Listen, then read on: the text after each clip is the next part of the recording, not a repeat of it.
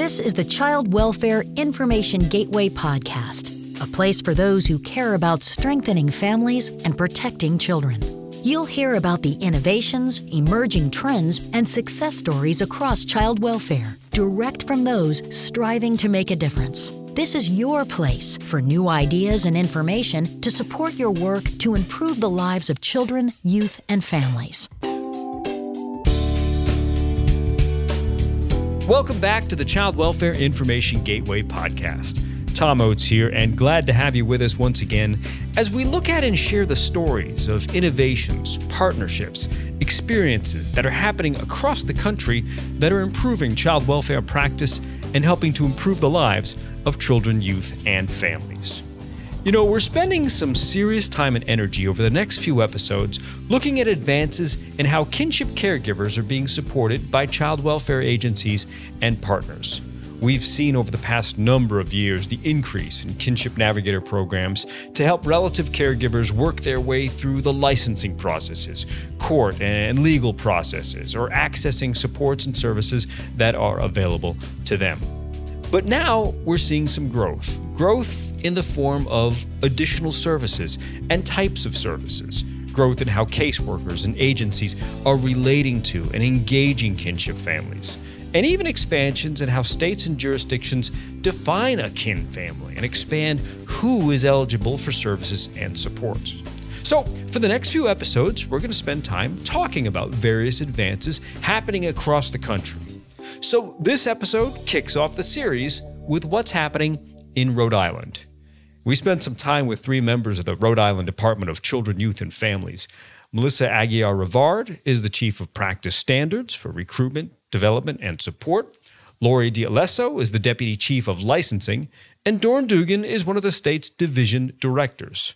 Now, there are a few kinship-related programs that they've enacted, including a targeted and dedicated family search and engagement team, a peer-to-peer program that mimics many aspects of Kinship Navigator programs, and an overarching customer service approach to supporting families that includes, as you'll hear the team describe it, managing emotions first. There is a great deal happening across the nation in myriad ways, so we're happy to spend a few episodes sharing some of these through this series. Okay, learning more about the advances in supporting kinship caregivers coming out of Rhode Island with Melissa Aguiar-Rivard, Lori D'Alesso, and Dorn Dugan. Melissa, Dorn, and Lori, welcome into the Child Welfare Information Gateway podcast. And Melissa, if it's okay, I'd like to start with you. And first off, just help set the table here and walk me through the difference in approaching placements with recruited resource families and what we would typically think of when we talk about kinship caregivers. Sure. Thanks, Tom. So in Rhode Island, when we're talking about our recruited families and the differences between recruited, so traditional foster care, and kinship is really the timeline around decision-making. So for many families who have thought about foster care as a goal for them and their family, they've taken some space to consider what that means to them as individuals, to consider what this means for them as a family system. And so they, in most cases, come prepared. They have questions around what those impacts will look like. They have opportunities to think through what a child in their care would mean for their family, what type of terms of characteristics of children would fit in their family system. And so there's been opportunity to talk through those areas and for us to learn a little bit about them and what they're looking for from an experience perspective. When we think about kinship, it's different. We know that for our kinship families, this is typically an emergency. We say often in Rhode Island, there isn't a grandparent I know that says, you know what, I think I want to be the parent to my granddaughter or son someday. It's really typically not something that we hear. And so for families who are a relative caregiver, it is often on a critical basis. It is often really quick. They don't have much time to consider all the questions that those traditional families do. And it's really game time. It's about what do I need in this moment to say yes and to feel successful. And so those are the bigger differences is really time and the opportunity to have space to reflect and think about effects. Yeah, it can be, it's an emotional time. It's a life-altering time for both the recruited family and the kinship caregivers, but in completely different ways. And while one has time to ramp up and prepare, the other does not. And so this leads me into something when we had talked earlier. You had used the phrase managing the emotions first, because there are a lot of emotions and abrupt emotions, as you mentioned, with the kinship caregiver family. Can you dive into what you mean by managing the emotions first, and then I guess how it's applied when working with families? Absolutely. So it is very emotional for our families when they receive that initial call. They have a lot of questions around what happened to my family? Why am I being the one that's referenced as an opportunity to foster or be the person that it will be the new caregiver for the child? And so with that, there comes a lot of uncertainty. And with uncertainty, there can be anxiety, there can be anger, there's at times frustration, sadness, and there's a distinct shift in role that happens. And so when we talk about managing the emotions first, we really train not only our teams, but also those who are working and engaging with families around the concept of work with the family on level setting their fear. Help them understand what the process looks like through the lens of, we understand this is really challenging for you. And really managing, again, that emotion of shock. We really work through the stages of grief with our families when those initial few days to think through, what are they experiencing? How do we work through those areas so then we can get to the side of planning and placement? We know that unless we're able to address those areas, it's going to be hard for a family to really fully be able to engage in the process. And for us in Rhode Island, we license all of our kinship caregivers. And so in order for them to be licensed and work through those planning processes, we have to meet them where they are, which is managing those emotions that are really present in those initial few days. With that change, there's clearly new people in caregivers' lives, right? And we always focus on the young people and bringing them in placement and permanency. We focus on the relationships and the environment in the home. But along that, you've paid attention, including actually putting in energy and putting in time between the relationship, a new relationship that the caregiver has, and that's with the caseworker. Can you tell me why that's so important? And then, when I said you put in the energy and the time, what does that energy actually, look like? Absolutely. Well, we believe that really the foundation of this work is building relationship with family. And that's really about creating an environment of reciprocal trust. If we cannot establish a set of trusting principles with our families, we're going to have a challenge in being able to articulate needs and meet goals. And so really developing those relationships, we do a lot of work with our teams around what that looks like. How do you work with a family on simple, common courtesy areas such as returning family phone calls, answering questions? If you don't have the answer to the question, let them know, the family know that you don't have the answer, but you'll get back to that family and do follow through with that and get back to the family. Allow opportunities for a family to be able to be in a space of venting without criticism, and just really sorting through what are the emotions that are really raw and we want to work through versus emotions that we have to pay a little bit more attention to because it may impact an area of the permanency of that child, meaning if there's a safety maybe concern that we have to address. And so really, again, how we do that is training. It's a lot of conversation with our teams around how do you build just general relationships. And it's really about customer service. We do a lot of foundation work on simple customer service principles and how do you establish that. Our division in Resource Families works with staff at many different levels. We provide new hire training. So those that are coming on board to state systems, we do training for them. And then we also do ongoing trainings for our teams around these areas, because again, it's really just a good reminder for families or actually staff to know what families are going through. And we have to remind folks of that. I want to be able to touch base on the workforce impact later in this conversation, and we'll do that. But for folks listening, and as we embark on this series of showcasing advancements in supporting kinship caregivers, you brought up a couple of ideas of the relationship between the caregivers and the caseworkers, and it's not merely a handoff and a familiar face that you're able to put a young person into. We're talking about building that relationship and building that bond, and besides the actual tangible supports and navigating the system, when we talk about now advancing support for kinship caregivers, I think a lot of folks are going to hear as we have all of these episodes that this next level of support starts to deal with, as you talked about just a few minutes ago, managing and understanding the emotions. Doran, I want to move over to you because part of this, what's happening in Rhode Island, as far as I understand, is a tangible action for family search and engagement. And that's not necessarily playing just detective, hey, I found a name, let's call them, but it's a separate team, if I'm not mistaken. And can you explain the roles and the duties of that team?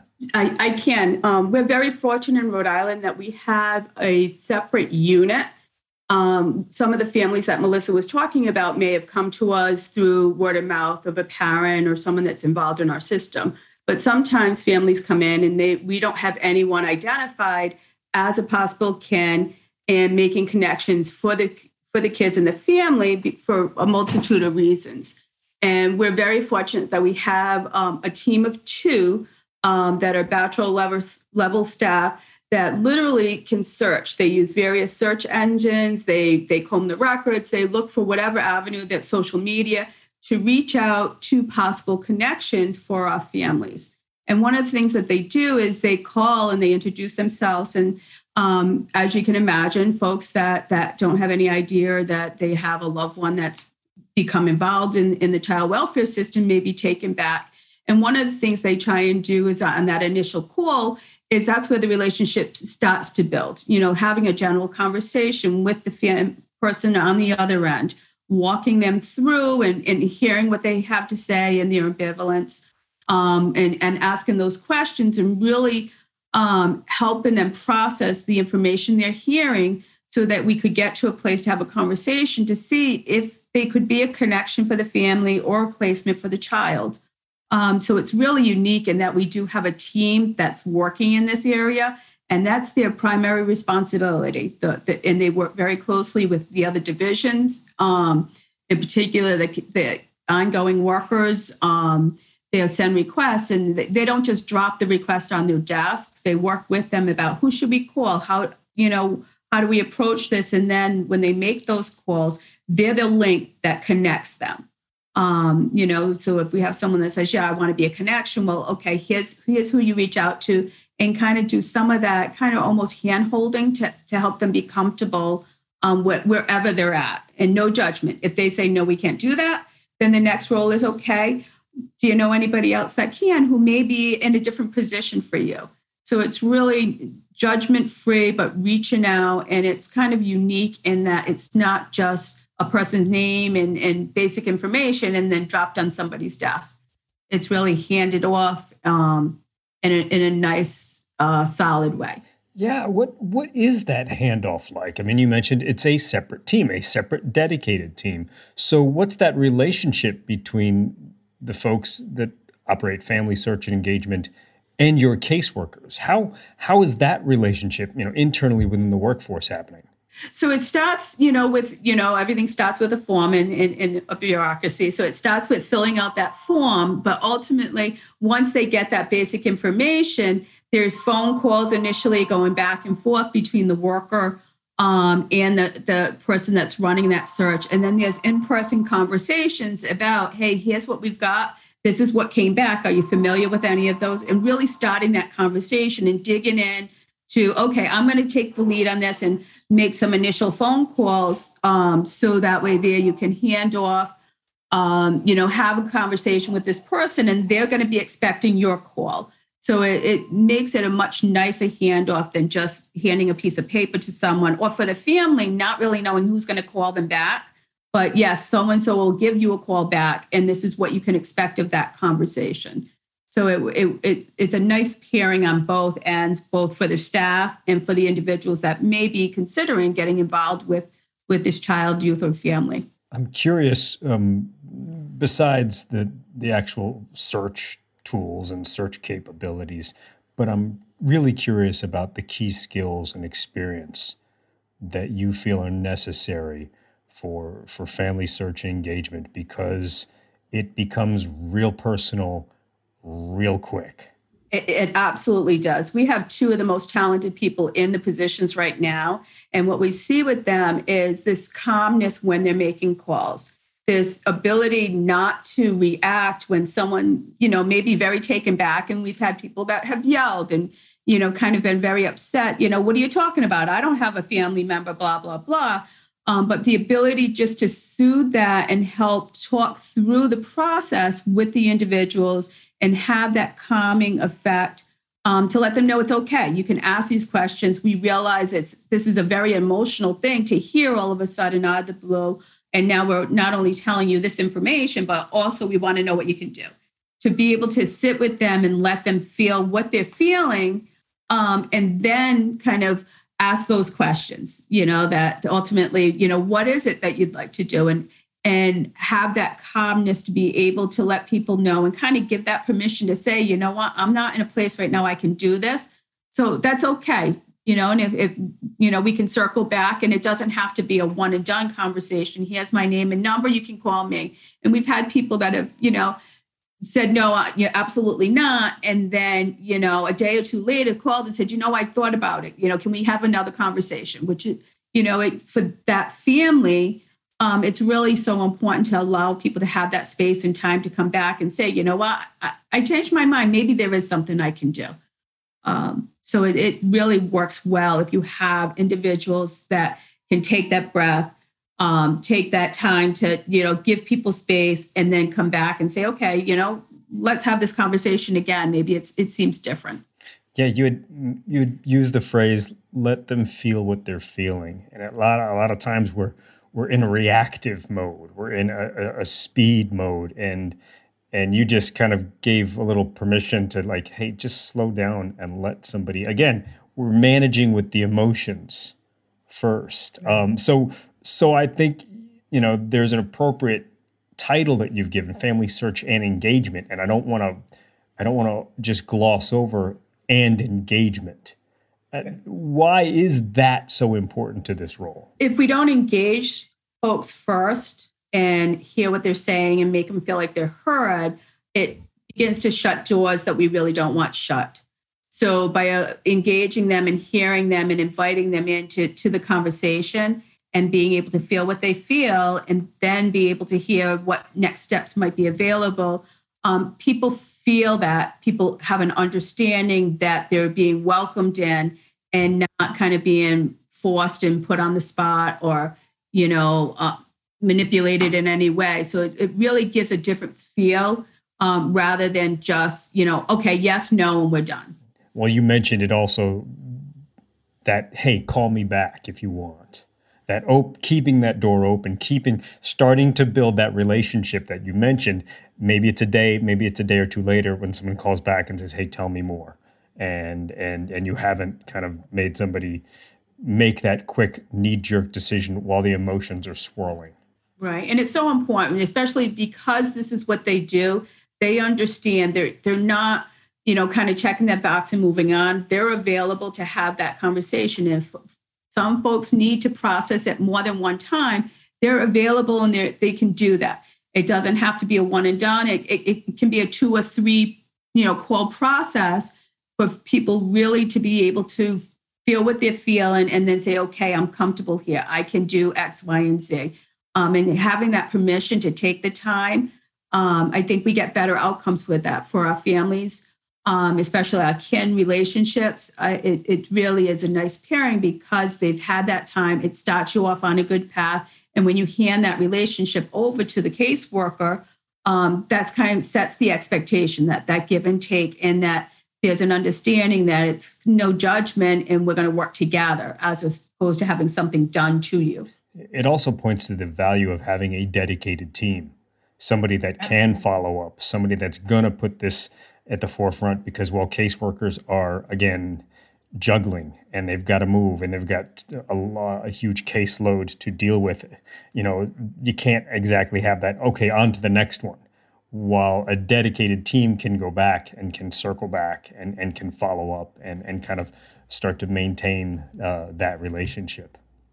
Yeah. So, Melissa, now let's move over to talk about once you've got a kinship relationship set. Now, the Rhode Island also offers the peer-to-peer mentoring for kinships. And clearly we're talking about a program that, those new kinship caregivers have the opportunity to connect with past or even current kinship caregivers. And that seems common. A lot of states have implemented some sort of peer-to-peer mentoring.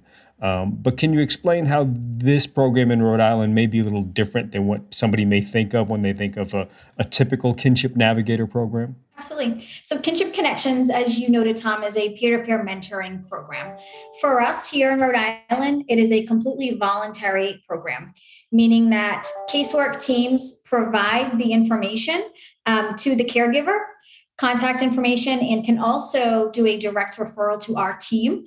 However, once that call is made to engage in the conversation around what Kinship Connections is and what the support looks like, a family can at that point say, not at this time, it's not something I feel I can benefit from, or I'm not ready for. And then once that process ends, so meaning if there's a pause and we don't continue engagement, we do have always an opportunity for families to re-engage. So at any point in time, they can come back, they can do a self-referral, they can discuss with their caseworker, and we can engage them in a discussion on picking up those supports again. So if a family decides to engage, whenever they do, give me a sense of the structure. If somebody's looking to mimic this, what would you tell them in terms of frequency or topics or resources involved in what actually happens within the peer-to-peer mentoring relationship? Absolutely. So it's really centered around the needs of the family at the time.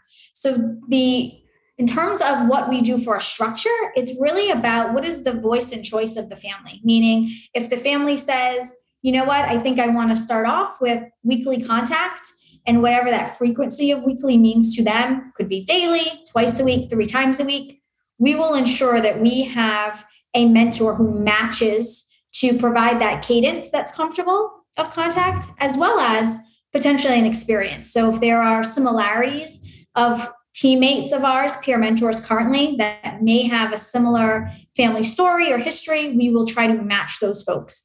And we really then develop the programming around what the needs are for that caregiver at the time. So structurally, again, it can be whatever cadence is developed, and it's a 6-month at minimum relationship.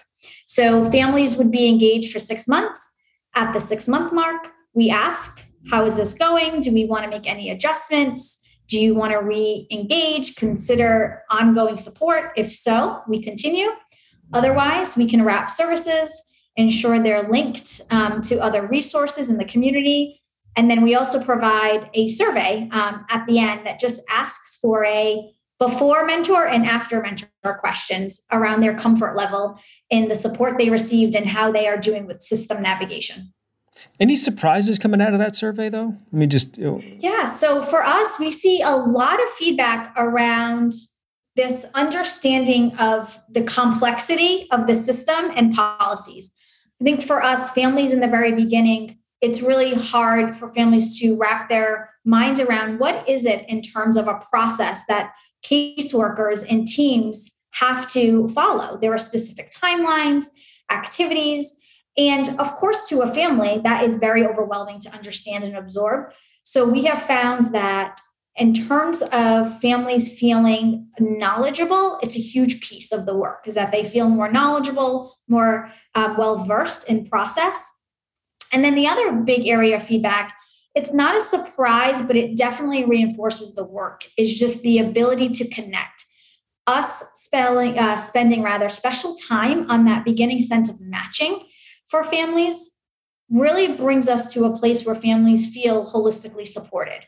That we took some time to really look at their history, their story, their experience, and identify someone who could align with that and really help correct them through, course correct, support the work, engage families in a way that may not have felt engaged if they didn't have someone who aligned with what they were experiencing themselves.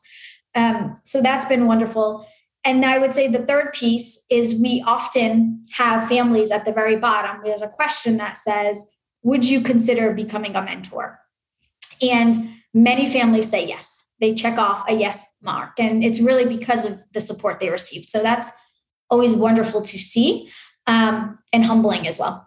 So let me turn this around a little bit and talk about the mentors themselves, because even if they are current kinship caregivers and they've currently got a family to manage, what kind of support is provided to them? Because, gosh, the emotions and the questions that have to come to them, how do you guys have their back? Absolutely. So there is a program manager that is also a kinship caregiver herself, who supports this program. And really that role is about looking at the 10 mentors that we currently have working with families and providing them what they need from a self-care perspective. So there's individual supervision that happens. There's group supervision that happens. We also provide training opportunities. We also offer retreats, meaning that there are opportunities for these families to come together, or the mentors to come together rather, with their program manager, just to talk through what are some of the themes that we're seeing, how can we support through things like caregiver understanding, helping support the caregiver, and what those roles look like. So there's a lot of focus on even managing the mentor relationship emotions first, around the perspective of if they're feeling challenged in their ability, if their cup isn't full, if you will, how do we help them refill that cup and feel energy so they can support others? So there's a lot of time around working at that, understanding that, like anything, it can really feel depleting when you're providing that level of support. So how do we replenish that through a collaborative program management style? So you've talked about clearly the families and your caseworkers and the staff and the team and the division. But again, it takes a village. And I'm curious to who else is in that village from your community partners, and how you are able to bring them in, to leverage them in supporting not only the mentors, but the mentees as well. Absolutely. So we work with many of our community providers around really this concept of being an anchor. And it's actually something that I haven't mentioned yet, but it's really what here in Rhode Island we believe in. And it's being anchors to the children and the families that are in the care of Rhode Island. So it's really a core piece of the work we do. We consider all resource families and our community members, as well as staff, anchors. And that's really what we look at our community providers to do, is to anchor our efforts at DCYF, anchor the support of their own communities, and how do we wrap around folks. And so we have relationships with providers that offer things like support groups to these families. We have some community team members who offer clothing closets, if you will. So it's a office that you can go to and you can pick up some really tangible items for these children that are coming into care and to support families. And then we also have other organizations that offer trainings for us and opportunities for families to come together and receive more of that natural support building. So we are very thankful for our partners who have really rallied around not only families, but the department's mission around supporting the caregiver health, and keeping in mind that kinship caregivers are really just such a core piece of what we do. And we need to be able to honor those families and provide them with holistic support. So not just DCYF, but it really needs to come through the community as well. Yeah, and not just intangible, yes, but emotional, right? What are we getting on the outside, and how are we dealing with it on the inside? Well, to be that anchor, Lori, and I want to bring you in here. You're also talking about being anchors for your own team and your own staff. So I'm curious to learn, how are the family search and engagement teams and your peer-to-peer mentoring, how is this affecting the actual caseworkers, considering these are things now maybe off their plate, and allow them to actually do, the 50, 60, 70, 80 hours of work that they've got every week?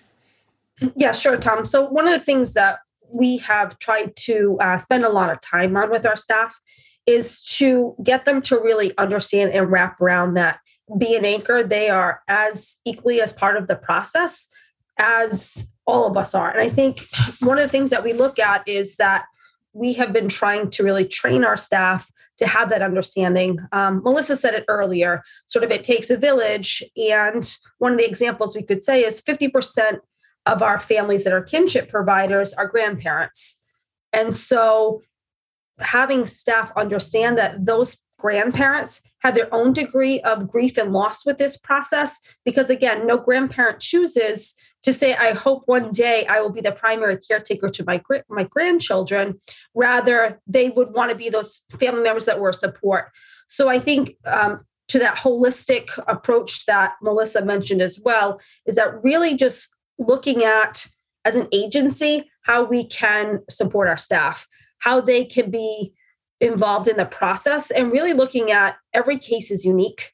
One of the model or mission of our division is that every child deserves a family. So let's get creative and let's figure it out. And bringing the staff into that process, I think helps, because they are the voice of the child. And so we look at, in Rhode Island, anybody can be a kinship provider in terms of whatever relationship you may have. So it's not only grandparents, but it's those coaches, teachers, mentors, someone from their church community. And so having that child's worker's voice and advocating for them is important, because I think we do come up with some creative placement options. And I think if staff, quote unquote, have the buy-in, I think we have more successful placements. So we have been working really hard, again, with new staff that come in our division, going over this kinship sort of philosophy and having them have an understanding of it, having me ensure that staff have a positive approach, understand that grandparents are going to be angry. They don't want us in their home. They have been maybe caring for their grandchild for the last 2 or 3 years, and they now have DCYF involvement. So it's really a lot of education. We do these one-pagers, so to speak. Melissa and her team take it on the road is her language, where they're out at our regions, working with staff, explaining the process, having them engage in this. And so, again, we've really taken a sort of jump all in approach. And with the creation of Dorn's unit several years ago, and now having some newer staff, I think we're having a lot of success. And so I think, again, if you don't have staff support, placements will they will ultimately fail because something gets broken in the process. So a lot of communication with staff and really just training them about this. And for many, this is new. They don't understand. They never understood that this would be something that never thought of the neighbor being that doesn't mean kinship, quote unquote. Right. And it does, because that neighbor may have babysat that child for the last, month or so when that family may have moved in. So I think we're doing an excellent job internally with really educating people. Yeah, I want to dive into that if I can a little bit. Going through what you've incorporated to stress managing emotions first. And for new folks, it's new. For senior folks, it can be different in terms of the way that they're approaching their work. So I'm curious, when you look back at the efforts that sounds like you've had some success in, what were the key aspects of getting success? Because we're talking a little bit of a culture shift here. So what worked along the way, or what may you want to do different next time? Or if you're advising somebody else in another jurisdiction who's trying to make a similar change, what would be those things you'd recommend? So one of the things that we recommend to talk a lot about the shift with the worker philosophy, but also having the child's voice in the process. When a child is removed from home, it's a traumatic experience, and asking that child, who is a support to you? Who do you go to maybe after school? Are you involved in a team or a club? Because sometimes we will have parents that they're not happy that their child just got removed, and they may be a little bit angry with us. But if a child is old enough to voice that they have a teacher or a coach, or again, I mentioned someone within their church community, we will explore every option. So it is a shift, because for some, kinship in their mind means a blood-related relative. And for us, it doesn't. Someone can be like an aunt and be referred to as an aunt, but they're really not the aunt. And that's okay. So what has worked is worker engagement in the process, the child's voice when they're old enough to be able to give us options or suggestions, and really just nothing is off the table. We have a philosophy at the department is we will make it work. We have to figure out how to do it. So if it's extra services and supports, or if it's providing grandma with extra gift cards because she needs to get stuff for her home immediately, we offer beds, bunk beds, car seats. We try very hard to give the families as much support as we can, not just the clinical support, but the sort of the tangible monetary support to be able to provide and be successful. I think we've done really well. We have more of our children are in kinship care than not. And one of the things that we also look at is for maybe a child is removed today and not placed with kinship, but with Dorn's unit and within our division, it doesn't mean that they can't go to kinship 2 days from now or a week from now. Maybe that aunt was on vacation and wasn't available Friday at midnight, but now it's Tuesday and they're back. And so we are constantly looking for kinship. It's not a one and done. And so I think we've had a lot of success. And I think the success comes from, it really is a buy-in, and you have to believe in it. And if you don't, that's where we get some bumps. But I would think we have more buy-in than not. So it's a positive for us. And it points back to, I think, the key lesson here, and it was something Melissa said about customer service. Sure. And you find a way to get it done, no matter what it is, and not even having the lines of formal versus quote informal kinship care. Just how do you serve the customer the best way you can, and that's the young person, and try to also support your customer in terms of the caregiver and the mentor, and with all the things that they need. It sounds like you guys have decided if there's one thing they need an anchor, and I appreciate you guys walking me through how all of this pieces together with Dorn's team and the mind shift that have changes and the supports that come across. And so I think there's going to be a lot of recurring themes through this series of advancements in supporting kinship caregivers, but having you guys stress the emotions first and not overlook that someone's walking into this situation that they didn't sign up for. So they may be a customer that didn't know they were a customer a day ago, but they are now, and the way you're treating it and approaching it is unique, and I thank you guys for sharing. So Lori D'Alesso, Melissa Aguilar-Rivard, Dorn Dugan, thank you guys so much for sharing with us here and for your willingness to kind of take things in a new path for supporting kin families here. And thank you guys again for your time and for your willingness to join with us here and share your story on the Child Welfare Information Gateway podcast. Now, some of the other episodes we'll have in this series will focus on tribal and rural communities coming out of the state of Washington. So stay tuned for those episodes coming your way. Hey, head on over to childwelfare.gov for this episode's webpage. Just search podcasts, and we'll have a series of kinship-related resources and information from Child Welfare Information Gateway available for you, including previous episodes of the podcast that focused on kinship navigator programs. And we'll also have a link to the It's All Relative Supporting Kinship video series and discussion guides from our friends over at the Child Welfare Capacity Building Center for States. You can find all the episodes of the Child Welfare Information Gateway podcast on Apple Podcasts, Google Podcasts, Spotify, Stitcher, and SoundCloud. Subscribe and make sure you receive new episodes each and every month. Again, my thanks to Melissa Aguilar-Rivard, Lori D'Alesso, and Dorn Dugan from the Rhode Island Department of Children, Youth, and Families for their time and willingness to join us. And of course, my thanks to you for joining us here as well, here on the Child Welfare Information Gateway podcast. Until next time, I'm Tom Oates. Have a great day.